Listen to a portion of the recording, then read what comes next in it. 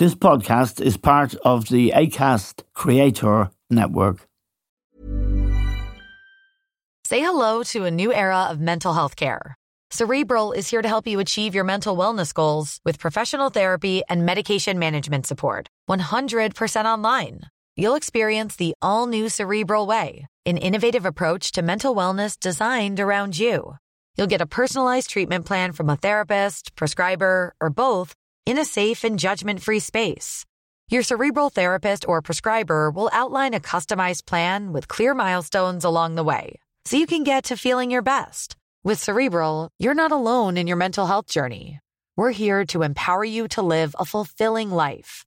So take that first step towards a brighter future and sign up today at Cerebral.com/podcast and use code ACAST to get 15% off your first month. Offer only valid on monthly plans. Other exclusions may apply. Offer ends July 31st, 2024. See site for details. Hi, I'm Dory Shafrir. And I'm Kate Spencer. And we are the hosts of Forever 35. And today, we're talking about Club Med, the best all-inclusive getaway for families. Today, Club Med has nearly 70 resorts worldwide, from beachside resorts in the Caribbean and Mexico to magical locations in the Maldives and Morocco to ski resorts in the mountains from Canada to the Alps. Between their all-inclusive family programming, wellness offerings, land and water sports, and their French heritage-inspired food and drink offerings, Club Med is the best way to elevate your family getaway, no matter which location you're at.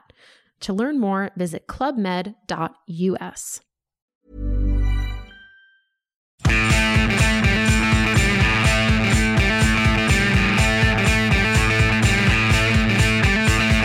Hello and welcome to The Stand with Eamon Dunphy. Now this week, one of the world's most renowned statesmen, Mikhail Gorbachev, died in Moscow. He was 91, the last president of the Soviet Union, which was a union of nations controlled from Moscow, and his place in history is assured because he was the last president. He was really the person who did more than anyone else to destroy and dissolve the Soviet Union and give freedom, liberation to many states who had been in that empire.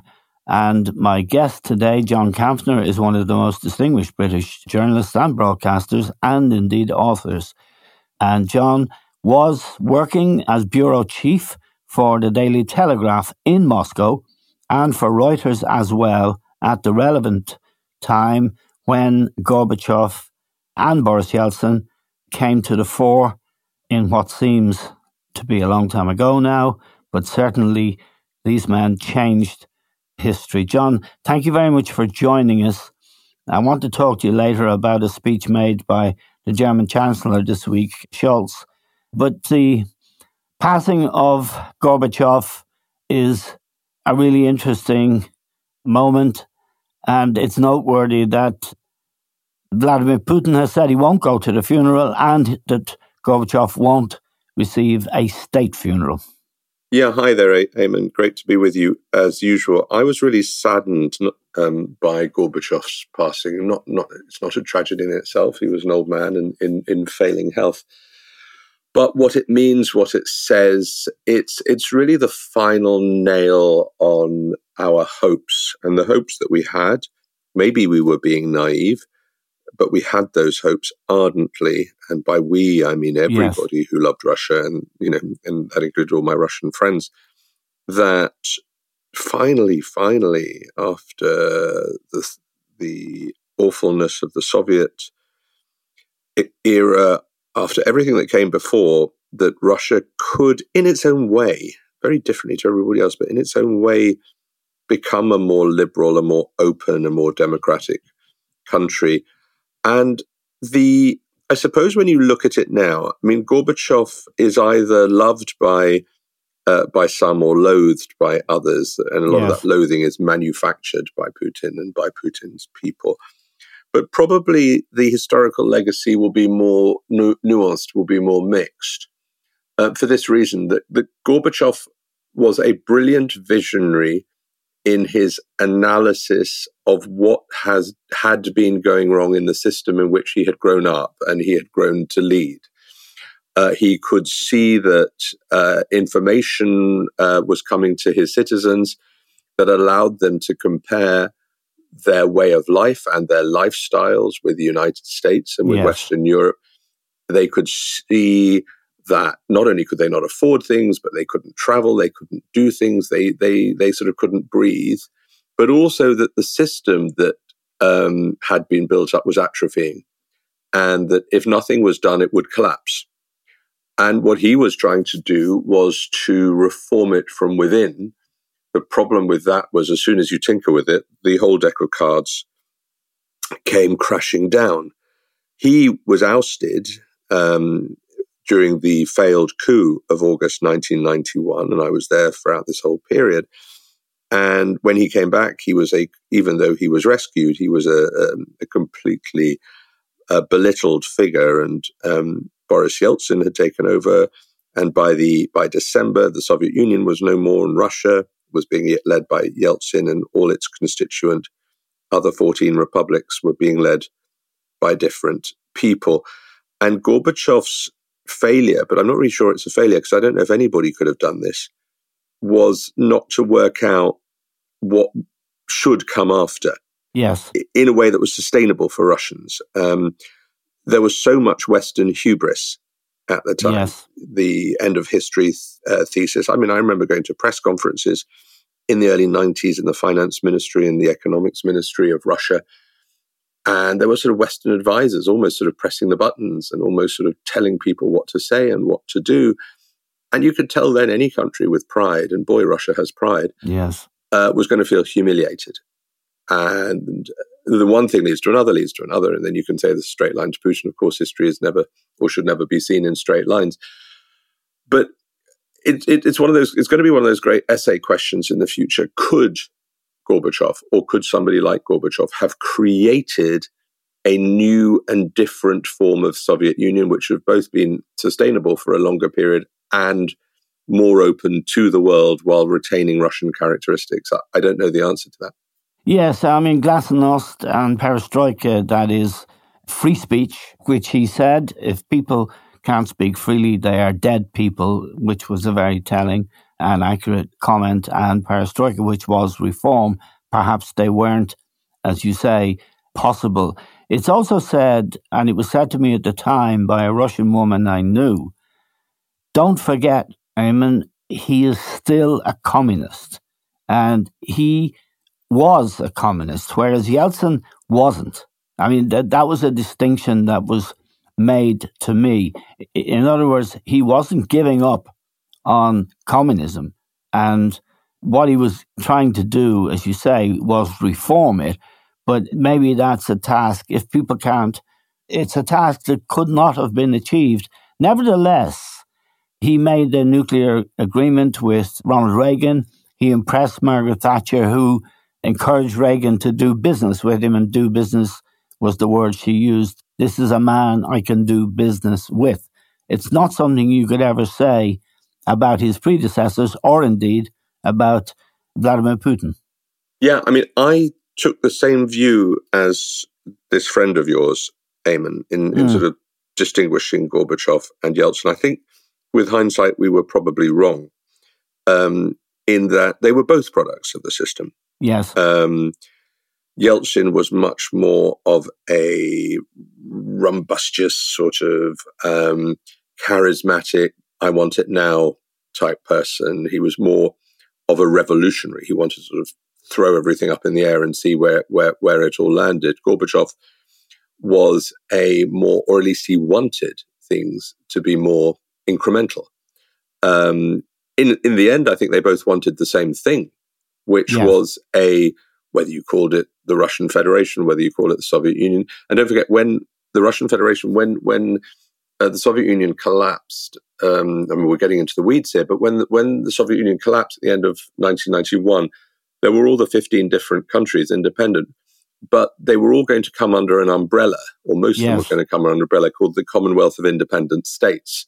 So in a way, it was almost like modeled on the British Commonwealth of sort of, there is a sort of, I'm using old language, there is a sort of mother country, and all the others are going to be loosely affiliated, and they're going to sort of all be friends and do things together. But of course, if you've been under the Soviet yoke and under Moscow's yoke for a long time, you might agree to something just to get the hell out, but you're not going to stick to it. And most of the republics, and crucially, Ukraine, just said, we're out of here. So, yes. But I don't think Yeltsin was any more radical, any more pro-Western than Gorbachev was. And in many ways, Yeltsin's errors and his alcoholism in the second half of the 1990s opened the door for two things. Opened the doors for the endemic, chronic, state-driven corruption that produced the oligarchs and just produced monopolies and the hideousness of Russia. And it was those people, and it's so hilarious to think of it now, tragic hilarious, those people thought that they had found in Vladimir Putin the person that they could control. Yes. And let's bring in this grey man, sort of low-ranking KGB chief from St. Petersburg, and he'll just do his bidding, our bidding for him. Within weeks of taking over on New Year's Day 2000, Putin was absolutely calling the shots. Yes, and we're still coming to terms with that. Now, John, Germany is one of your specialist subjects. Your latest book, Why the Germans Do It Better, Notes from a Grown-Up Country, has been a bestseller and a great success, and you're writing a history of Berlin at the moment. I read a speech by Olaf Scholz, the new German Chancellor, this week, Angela Merkel's successor, which I thought was really fascinating. It was addressed to Europeans, and it had a lot to say about the changes Europe must embrace for the future. And coming at the moment that it's come, I thought it was fascinating. Am I wrong in my read of that? You're never wrong, Eamon. You're always right. You're always right. I would never say you're wrong, but you happen to be right. There's an interesting subtext. I mean, it was all addressed around European security, the Russia threat, defending Ukraine, standing by Ukraine. It was trying to sort of close down a lot of the accusations against him of weakness, of prevarication. We will keep up support reliably and above all for as long as it takes.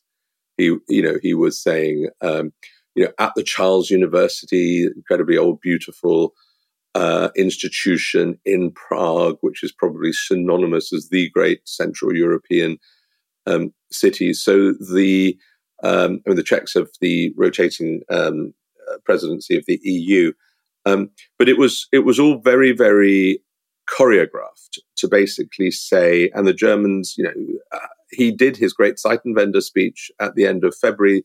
Then the accusation is that he went weak, and to a degree that's correct. This is a sort of, no, actually, I really do get it kind of speech. And it's important, for the Ukrainians. And it's interesting whether or not this is wishful thinking on all of our part, that Ukraine appears to be, after a lull over the summer and a sense of pessimism, it appears to be being rearmed, and Russia doesn't seem to be making any progress. This is going to be attritional. But there's that sort of sense of now sort of determination, talking about the right of Georgia and other former Soviet republics, now independent states, to join the European Union and to join NATO. So it's important in that. But there is an interesting thing that he didn't say that I'm picking up all over Europe. I'm also picking up in the UK. And it's so sad to, by the way, say them separately, but it happens to be true. And that is, everybody is frightened stiff of what's going on in America. And Biden made a very strong speech last night, which we are going to deal with later on this morning. It was a very, very blunt and very timely speech by Biden. But you've got a sense now in Europe that we've obviously got the midterms in November. Democrats are going to do badly, but are they going to do as badly as had been feared? And you've got Trump after the FBI raid at his home in Florida, effectively calling on his supporters for insurrection. Yes. And so you've got two things going on. We've got three things. You've got one, you've got the possibility of some sort of quasi-civil war. That's probably overstating it, but you've got the possibility, the fear of a great amount of violence that would make the January 6th attack on Capitol Hill seem small. Secondly, you've got the political, electoral, likely victory of the Republicans in November. And thirdly, you've got the likelihood or possibility of Trump or somebody like Trump winning again and taking over in January 2025. And so if you're Europe, if you're Olaf Scholz, if you're Emmanuel Macron, if in a different context, you are Britain, assuming that to be Liz Truss, and obviously the Brits have a different relationship. She's a sort of darling of the Republican right, but let's leave that to one side. Strategically, Europe is frightened stiff. What is going to happen? What is going to come of the fulcrum of European defense and security in the United States? Either it's going to be taken over by the far right, this time far more determined than it ever was before. And even if it isn't, it's going to be absolutely enmeshed in ongoing strife. And I think that was one of the undertones that Scholz was saying, dear Europe, we've got to get our act together. Yes, because the United States keeps NATO, funds NATO. The United States is the most powerful country in the world of any description, but there is an unmistakable trend towards isolationism. And the Republican Party, I think, as you say, he didn't explicitly say this, but Europe has to be cognizant of the fact that 69% of Republican voters do not believe that Joe Biden is the legitimate president of the United States of America. Yeah. That is a pretty frightening statistic because it doesn't only involve men with horns on their heads and AK-47s marching into the Capitol. It means mums and dads in the suburbs, I'm afraid. Yeah, absolutely. Who have given up on democracy. Yeah. And if we in Europe are going to be, as Scholz appears now to be determined to say that we are, much more robust, much more resilient about kind of black and white, good and bad, democracy, dictatorship, in the way that we were at the end of the Cold War, and then somehow through globalization and mutual supply chains, we all became, and wishful thinking, we all became flabby. If we are going to be more delineated again, well, then we need to be strong. And can you be strong if your strongest member is fighting itself? Yes. And the question, well, many questions arose. One of them is the need for unanimity in decision-making in Europe. And Scholz points out that a country, let's say Hungary or Poland, one country can halt a process. He's calling really for qualified majority voting, I imagine.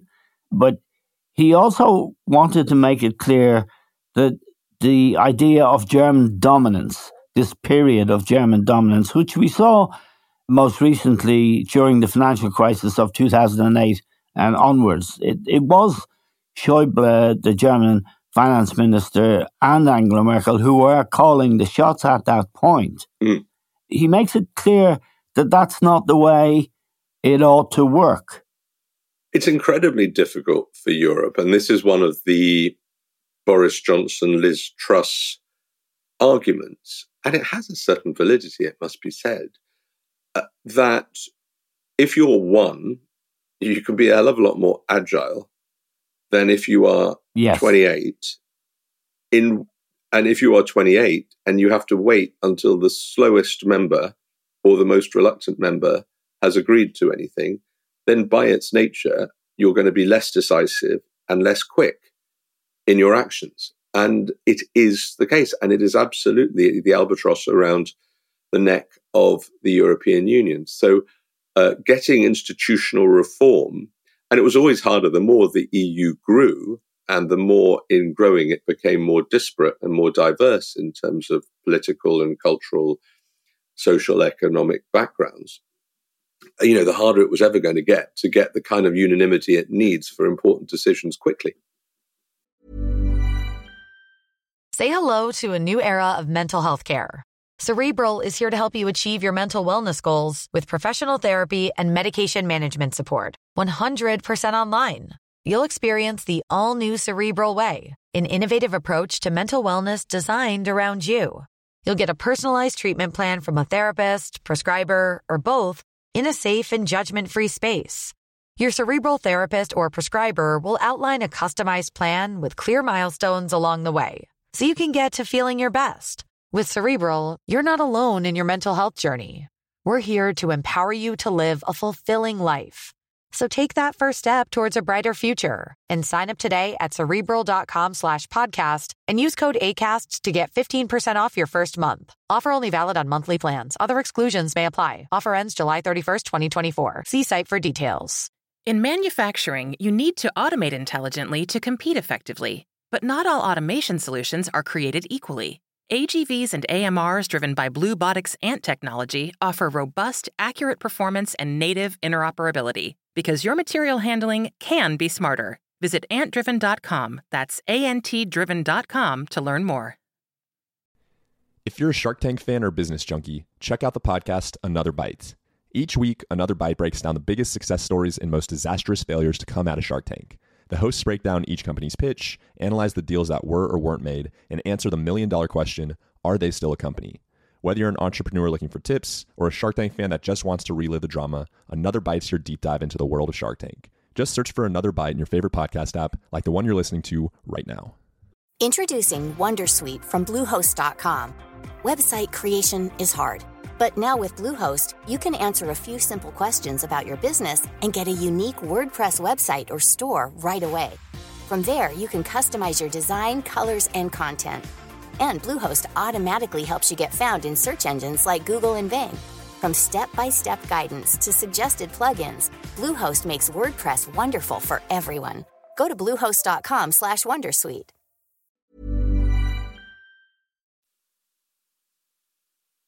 There's two questions I want to ask you, John, before I let you go. One is about the UK and the degree to which its departure from the European Union weakens the European Union significantly. And the other question is about an imminent general election on, I think, 25th of September in Italy, which may well throw up a right-wing government, and it'll be quite seriously right, the leader of whom may well be extremely well disposed towards Mr. Putin.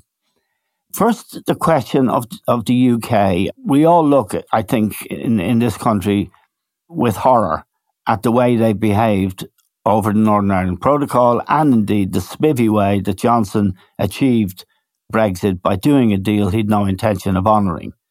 And now we have Johnson 2.0, if or worse, in Liz Truss. A cabinet in Britain where relics of the past, John Redwood and Ian Duncan Smith, might feature, and Jacob Rees-Mogg might be a very big player.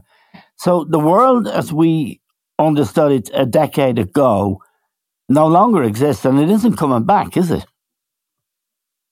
It's so interesting, this whole what's going to happen with Britain and with Truss. One way of looking at it is every time you think the country can't go any lower, it manages to find somebody. And it is, you look at the state of the Conservative Party, and the Conservative Party's electorate is 160,000 elderly people. They constitute 0.3% of the British voter. And they're the ones who have chosen the new leader. And in Liz Truss, they have chosen the most bellicose, the most black and white, low tax, deregulation, Remainer. Remainer turned no deal Brexiteer. Lib Dem. Absolutely. But whatever position she holds today as the one that she is completely vehement about, and everybody else is lily-livered. It's going to be a roller coaster. in terms of foreign policy, she wants to be the great disruptor. I mean, there's so much to say about her, but I mean, the absolute items 1 to 10 in her in tray are the desperate state of the British economy. Yes. I mean, every country is suffering, but in Britain, there is an absolute tsunami. Which has been desperately weakened, John. The British economy has been weakened seriously by Brexit. Yeah, but you'll never get her. You'll never. No, but it is a fact. I mean, it is only, and only is still is a lot of people, but it's still, it's a subset of the people who voted Remain. A lot of them are just like, oh, can't we just move on? Who kind of get it, and who, people who voted Leave are never going to say, yeah, fair cop, we got it wrong. They're just never going to. Okay. Psychologically, they're never going to. And we are lumbered with this. I mean, COVID, it allowed politically the Brexiteers to get away with it because everything got sort of caught up in that. And it's very hard to disentangle the direct Brexit economic effects from everything else. And the damage of Brexit is not just economic, it's social, psychological. This country is drifting away from Europe, and in her case, deliberately so. But you're not going to, that argument is a fool's errand now. We're just not going to make any progress on it, sad though it is to admit. Does it disturb Germany? What, the advent of Truss? Well, the whole Brexit thing. No. They got over it a long time ago. Right. They thought they were shocked, they were angered, then they were just saddened, and now they're none of them.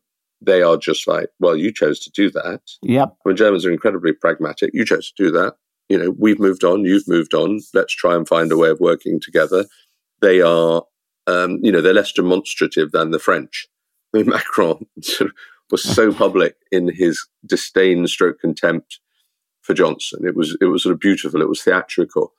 What will he be like with Truss? I mean, Truss is different. It was very similar politics, sort of even more extreme politics than Johnson, because she believes, or at least she makes a better fist of believing this stuff. But she's not going to throw parties. She's not going to sort of do buffoonery. Who'd go?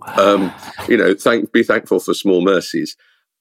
She will behave on the global stage. She'll tuck her shirt in. She will behave on the global stage as a grown-up, whether or not they like that politics. But I mean, she is spoiling for a fight. By the 15th of September, the Brits have got to respond to the European Union's legal challenge on ripping up the protocol, and all signs are she is going to say, bring it on. Okay, the Italian election. Yeah, I mean, it's so sad. I mean, it's alarming and sad. I mean, Mario Draghi,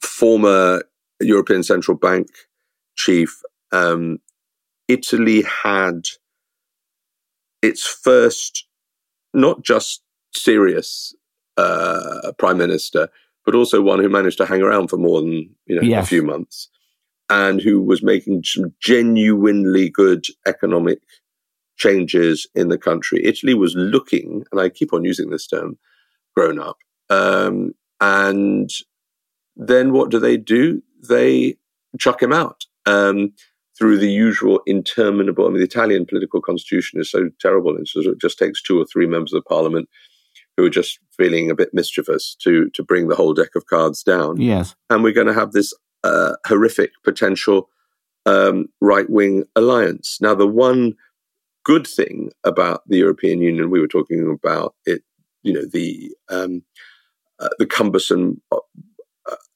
institutional nature of it, but it is also Orban has been kicking up rough, but it is quite difficult. It will be quite difficult for the Italians to buck the trend on Russia.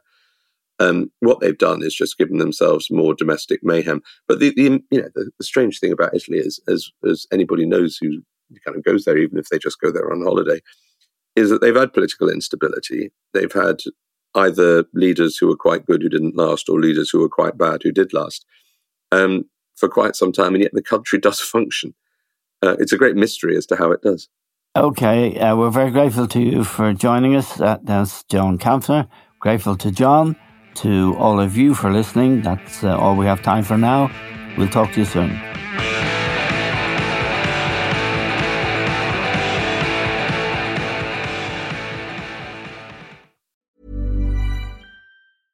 Hi, my name is Danny Pellegrino from Everything Iconic, and I'm excited to talk to you about Club Med. Club Med operates beach and mountain resorts and is the best all-inclusive getaway for families. They have Club Med Punta Cana, their flagship family resort, and many other options in Mexico, the Caribbean, and around the world. Club Med are the pioneers of the all-inclusive concept, which is the best way to vacation. Great for families, groups, or even solo travelers looking for land and water sports, delicious food, and a place to make unforgettable memories. Visit clubmed.us, call 1-800-CLUB-MED, or your travel advisor. Hey, it's Kip Bodner, CMO of HubSpot. Join me and my co-host, Kieran Flanagan, CMO over at Zapier, on Marketing Against the Grain. We're not the typical regurgitated Twitter threads. These are takes from us, marketing leaders, about what we're doing and what we're learning from our peers and what's working in the market and how you can apply them to your business. Everything you need to grow a modern business and have a strategy that is fit for growth in today's changing economy. Listen to our podcast, Marketing Against the Grain, wherever you get your podcasts.